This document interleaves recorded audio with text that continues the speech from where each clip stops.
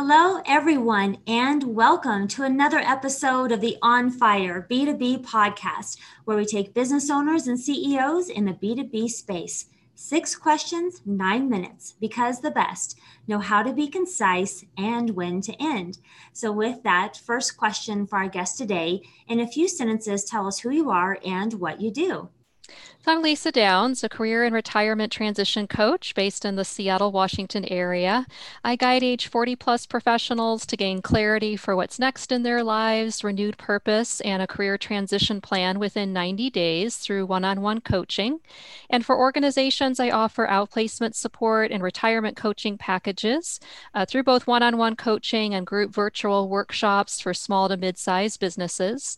And I'm also the host of Reigniting You, a radio show on KKNW 1150 AM and podcast every Wednesday afternoon at 3 o'clock Pacific time, focused on career transitions for those age 40 plus. Fantastic. Question number 2, what is the best thing about working with businesses? So I'll say witnessing and supporting their growth and transformation over time through contributing to their people development efforts. For me, the investment made in their talent can really be a big difference between being an employer of choice or not. And I've been really lucky over the course of my career to implement a lot of learning, career, and leadership development initiatives for organizations. And it's always really exciting to see how leaders and employees respond and grow their skill set as a result, impacting the success of the business. Very good. Question number 3. I'm hearing from other top executives and business owners that using quotes and testimonials from clients dramatically increases conversions and sales. Your thoughts? Yeah, I definitely agree with that. To me, it's good to have social proof of your work and the results you help clients generate. For my work, I ask clients for a testimonial at the end of each engagement, just as part of my process for measuring results and evaluating their experience. So, building it into your existing processes really does help make it more automatic and lessens the chance you'll forget to ask. Absolutely. Absolutely. Question number 3, or 4, I'm sorry, number 4. What advice would you share with other companies working in the B2B industry? So, my advice is to get really crystal clear on what you provide for which types of businesses and to narrow your niche so you don't cause confusion in the marketplace. There's a lot of consultants, coaches, etc., who offer this long laundry list of services, making it less likely that when a business leader sees or hears what you do, they'll respond with, well, that's what I need, or this is exactly what I'm looking for. So rather than cause any confusion with a big long list of everything you could do, my recommendation is to really narrow it down and make it easy for people to say, yep, you're exactly what I need. And to get there, I really recommend start with talking to people in your network to validate what you're thinking of offering. And then, based on that information, see what matches the type of work you want to do and for whom. So who's that target audience?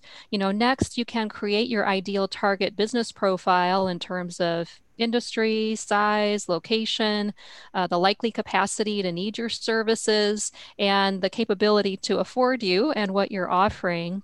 And then from there, you can create your brand statement. So a headline and sentence or keywords that clearly gets across what you provide. And then you can determine your exact services from there. Again, kind of rather than starting with a long list and putting stuff out there where you don't necessarily know that it's what the market needs. You're just going off of, perhaps what you think or what's in your head or where you see a gap. But it's really important to validate that gap before you put everything else together. And then that will really set you up as the expert in your niche. Absolutely. Great points there. Question number 5. What other top CEOs and business owners in the B2B space, like yourself, would you like to acknowledge as a leader and should receive an invitation as a guest on this podcast? Sure. So, a great one is Debbie Rosemont. Her business is called Simply Placed, and she started out doing professional organizing work, and now she's really pivoted her business to include more training and development in the areas of time management and productivity. And Debbie's a great one. She can be reached at debbie at itssimplyplace.com. And then another person is Lori Nichols. Lori is a succession planning consultant. So, especially for small to mid-sized businesses that don't really have much in place for a succession plan, Lori's a great person to help out. And she, I think, would be a great one to talk to as well. And she can be reached at lori@lorinichols.com. So, those two, I think, would be great guests for you.